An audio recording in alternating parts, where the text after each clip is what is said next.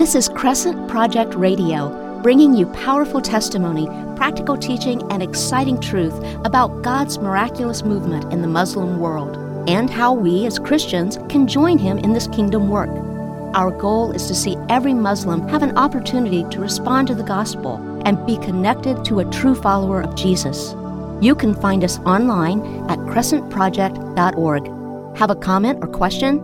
Email them to radio@crescentproject.org. We would love to hear from you and have a chance to respond on a future program. Hi, I'm Rashida, and you're listening to Crescent Project Radio, where we believe we have a hope worth sharing. Today, my guest is Pia, the founder and president of the Lighthouse School of Leadership in the Philippines. Pia is a retired high school history teacher and a volunteer with Embassy, Crescent Project's digital outreach ministry, and her family's story and the purpose behind her school will teach us a lot about Islam and terrorism in Southeast Asia, as well as what it really looks like to build bridges between Muslims and Christians. Pia, welcome to Crescent Project Radio. Good afternoon, Rashida. Thank you so much for inviting me. It's a great honor for me to be here. Thank you for being here. So, Pia, your story actually starts with your grandfather's story back in the 1930s. Can you tell us a little bit about your grandfather's journey? Absolutely. So my grandfather's name was Vicente Alagar, and he was a first lieutenant in the Philippine military at that time. And he was assigned to an island called Jolo. And this is an island that was predominantly Muslim. It still is, by the way. And unbeknownst to many, there were actually Muslim terrorists at that time living on the island. And it was my grandfather's part of his assignment to try to bring peace between the military and the terrorists. So he was on a peacekeeping mission. And he was halfway to his destination to meet with a group of sultans or leaders. And halfway there, he was ambushed. And there was the chief, the chief sultan who met him on the road. And he said, "You and your men need to drop your guns." Because at that time, he was traveling with 11 other soldiers. So because he was intent on bringing peace, and he really was interested in having diplomatic relations with these Sultan leaders, he decided, it was a gamble, but he decided to drop his weapons. And so he told his men, okay, let's all just put our guns down. And meanwhile, the Muslim terrorists, all they had were spears and, bolo, that's like a sharp knife. And, they didn't have any guns. But again, because he was intent on bringing peace to the island, he ordered his men to put their guns down. And as soon as that happened, a spear went right through my grandfather's heart. And immediately all these spears came, raining down on these men. I mean, they were defenseless. And they sent my grandfather's head to, his superiors. And basically it was a clear message. We don't want peace. This is war. So yeah, that is a tragic story of my grandfather's brutal murder along with all those men. And that is why my mother, who was just a baby back then, she grew up without a father. Wow.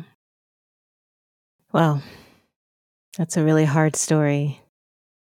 Yeah. When many of us think about the Philippines, we don't think about Islam or terrorists, especially not in the 1930s. Can you tell us a little bit about the history of the Philippines and the religious landscape as well? Yeah, so it's too bad that we're on radio and I can't show you a map. I mean, I could show you, Rashida, but your audience can't see a map. But if they were to look at the map of Southeast Asia, they will see that the Philippines is right next to Malaysia, Indonesia, Singapore, all these countries that have a predominantly Muslim population. And the island of Jolo, where my grandfather was murdered, and the big island of Mindanao, which is the southernmost island of the Philippines, has always been populated by Muslims. And again, that's because these are the islands that are closest to those nations. Okay. So we're talking centuries, right? Centuries of migration from these islands in Southeast Asia. So just quick history of the Philippines. Back in the 1600s, Spaniards came and they basically colonized the Philippines. We are the only nation in Asia that was colonized by Spain. So that's why you're going to meet Filipinos who look Malaysian, who look Southeast Asian, but we have Spanish last names like Cruz or Santos or, and people like scratch their heads if they don't know their world history. And it's because we were conquered for 300 plus years by the Spaniards.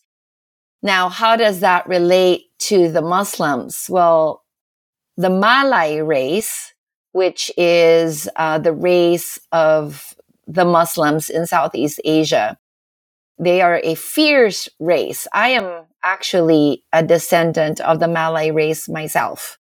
So my mother's line, we have Malay in us.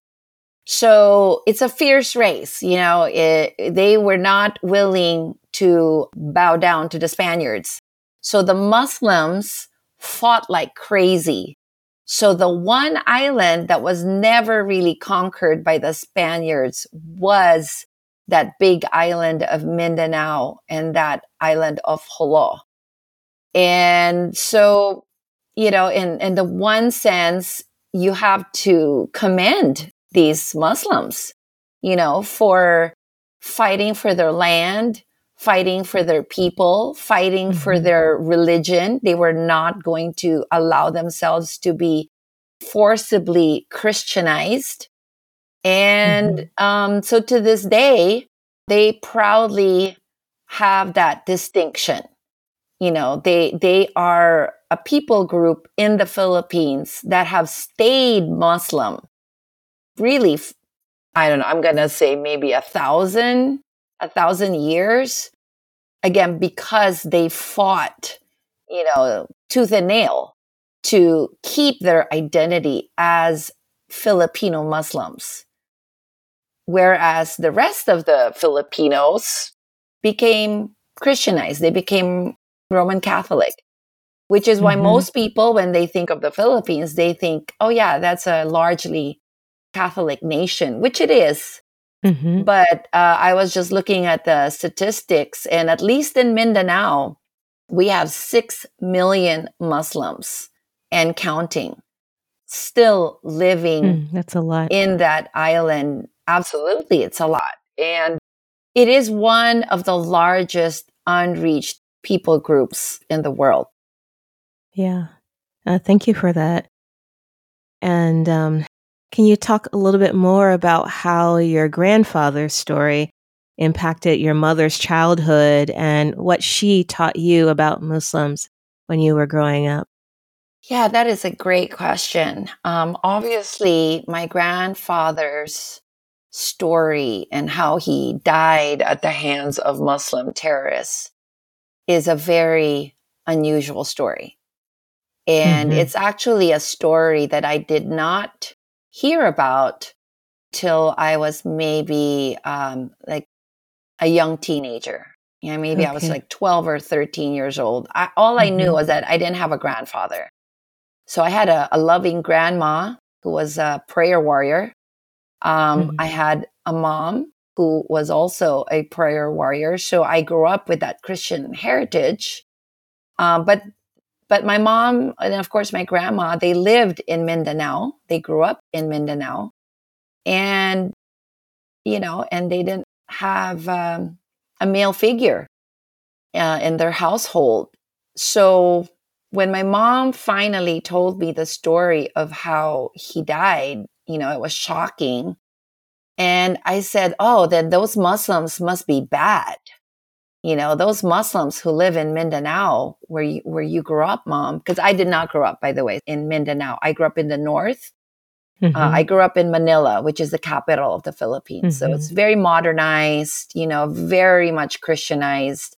So everything that was happening in Mindanao, especially back in the 1930s, the terrorism that was happening there, I was clueless. I did not know anything. But when my mom told me the story, my first reaction was, well, then we can't trust those Muslims. They must be all bad. Thank God we live here in Manila where it's safe and we don't live down in the South. And my mom was very quick to tell me, no. Not all Muslims are bad. Just because my dad was murdered by Muslim terrorists, and that's when I first heard about that word, terrorism.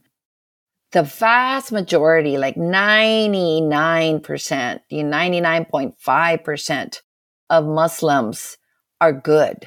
They are good people. And so we are, based on Christ's teachings, we are to forgive the terrorists, those handful of Muslims who murdered, your grandfather. And we are to pray for them, and my grandmother, that was her husband who was murdered. And yet she did not hold any bitterness.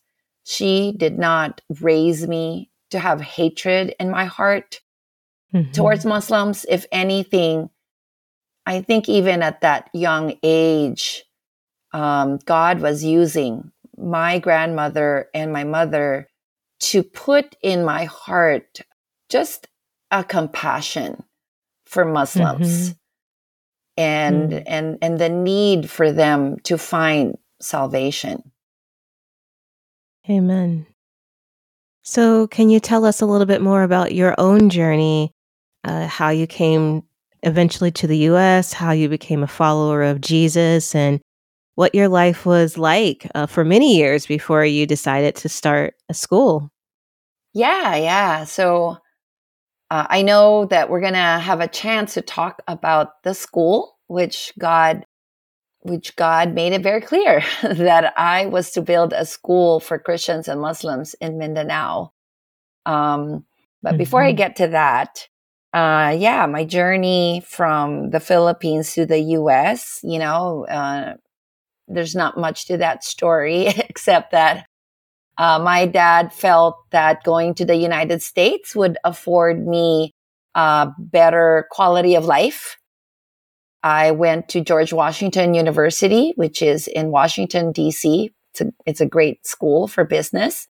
So I came here, like many kids from like less developed countries. We look at the U.S. as like, the land of promise, right? The land of the free. I don't know if that's the same nowadays, but back in the 1980s, that was when I came here to the US and I was very excited. I went to college, like I said, at GW. I met my future husband very quickly. And Oh, wow. yeah, my future husband, he actually was a born again Christian, a follower of Jesus. I thought I was, but I was raised Catholic. So even though, like I said, my grandma, my mom, we would pray, but we would pray the rosary, we would pray Catholic prayers. I would go to Catholic mass.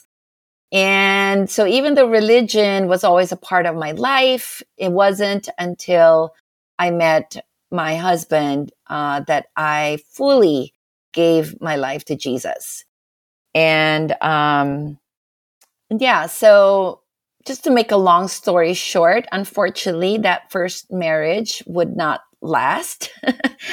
I did go through a divorce. I married very young. I married at 20 years old, and we had 3 kids. And so it just didn't work out. This is a different story for another podcast, maybe. But he actually turned out to be abusive. So I felt I had no choice. So I was a single mom. I was a single mom with 3 kids for a while. But again, I never lost that thought in my head that someday I was going to go back to the Philippines. I think the Lord was already working in my heart to become a full-time missionary. And so when I met my second husband, my husband whom I am married to now, that was the first thing I told him when we were just dating. I said, look, I really like you. Yeah, I can see how, God brought you to me, because he's such a wonderful man and he brought a lot of healing into my life. But I said, someday I'm going to go to the Philippines and I think I'm going to build a school there and become a full-time missionary. So if you are not in line with that, if you've got other plans for us, maybe this relationship is not going to work. And, I'll always remember what he said. He said, well, Pia, we will cross that bridge when we get there. So fast forward, now we've been married. By this time we were married, I think 12 years. And my mother, again, who is still living in Mindanao, in that island with all those Muslims, she died. She died in 2016. So we went home and, we tied all the loose ends for my mother. And turns out she left this beautiful piece of land where she had grown up. And it was right by the ocean. And she left it to me and my siblings. And as I stood there looking out at the ocean, the Lord spoke to me. And the Lord said, this is the land. This is the land where you're going to build that school. And this is the time. And so I went to my husband and I said, remember you said that we would cross that bridge? Well, the bridge is there. Are we ready to do this? So, so within 2 to 3 years, I was already making plans to retire. I was a full-time high school teacher for 23 years. And I finally retired in 2021 because COVID hit. And I also was not happy having to teach through Zoom. So I told my husband, okay, this is it. I am ready for a change. I am ready to bring my knowledge of education, because by now I have my master's in school administration. So I told him, look, I think I have all the equipment. God has equipped me with what I need to start the school. And let's do this. So, so that's how we started the school. Yeah. And if you could backtrack a little bit, Pia, and just tell us how what God used specifically to give you a heart for Muslims.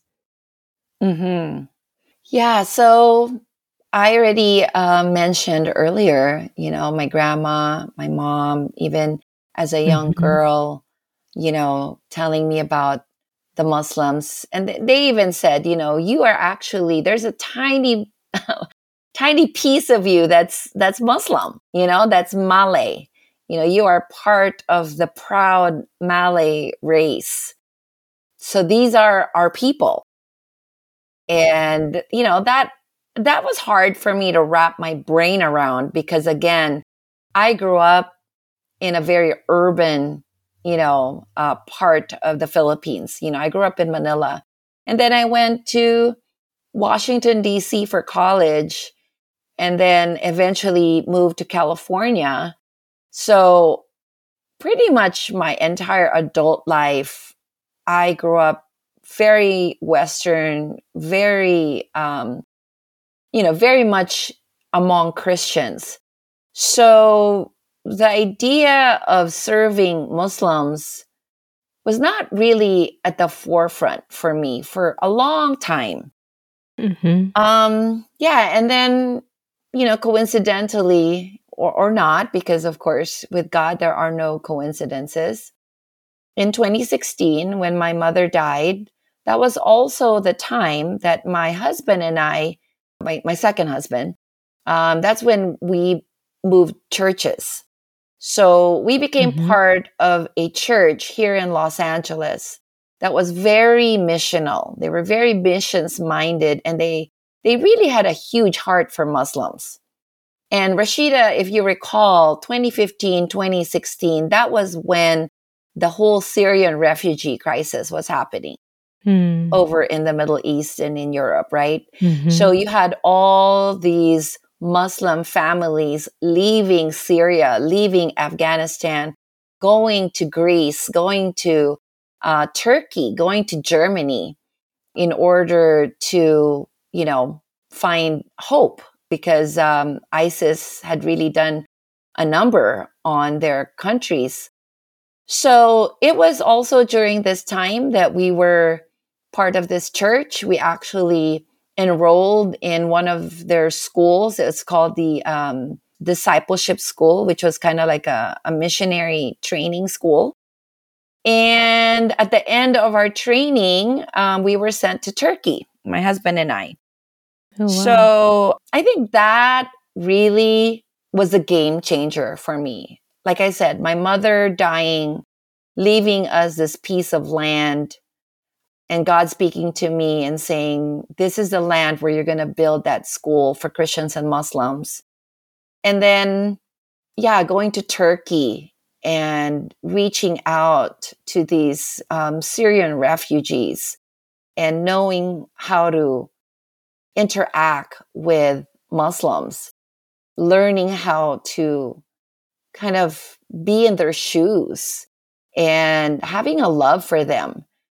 I mean, that was all God. That was all, the Lord's doing in preparation. So when, so I'm going to fast forward. I think it was during COVID, 2020.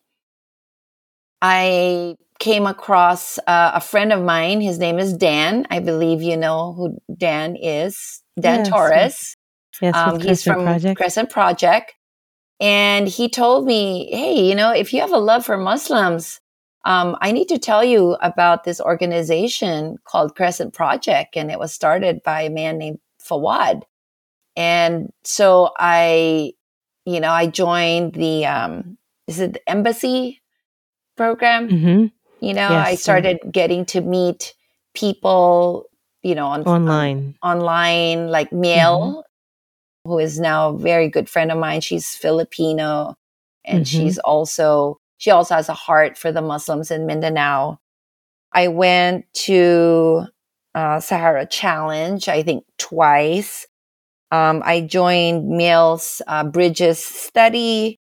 And I also joined these monthly team meetings that was sponsored by, I believe, one of the Crescent Project associates. Her name is Jamie Staples, I think. And I think it's called the Truth Collective.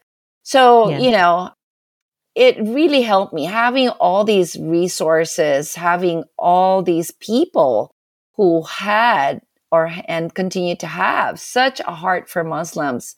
It was very inspirational, very eye-opening. I had never really dug deep into what the Quran said about Jesus, about the Injil, about their view really of Jesus and Christianity. So I think all of the experiences I've been having, really since 2016 has prepared me, for this big venture of, starting a school, operating a school right in the heart of Mindanao, where it all started, where my grandmother and my mother first put that love for Muslims inside of me. Amen. This has been great. Thank you so much for all that you've shared so far in part 1. In part 2, we will get to hear more about the school, why there's a need for a school like this in that particular place, and what you're seeing God do already. But for now, I'm going to close us in a word of prayer. Lord God, thank you so much for Pia and her journey, and thank you for everyone who is listening to this podcast, Lord. I pray that you would use her story of being an ordinary Christian with a vision and a dream from God, that you would inspire many to know that we can all be used by you, Lord, that you have dreams for all of us. You have things that you want us to do, big things, but also little things that just involve loving and praying and serving and sharing truth and love. And Lord, we just pray all these things in Jesus' name. Amen. Amen. Amen. Thank you, Rashida. Thank you for listening to Crescent Project Radio. We believe we have a hope worth sharing. Learn more about Crescent Project online at crescentproject.org, where you can find all of our previous podcasts featuring testimonies from former Muslims, teaching and apologetics, interviews with ministry leaders and book authors, along with commentary on current events and ministry news. Email us your comments or questions to radio@crescentproject.org. Stay connected by subscribing to our bi-monthly email, Call to Prayer, which is focused on prayer for the Muslim world. We hope you'll join us again next time on Crescent Project Radio.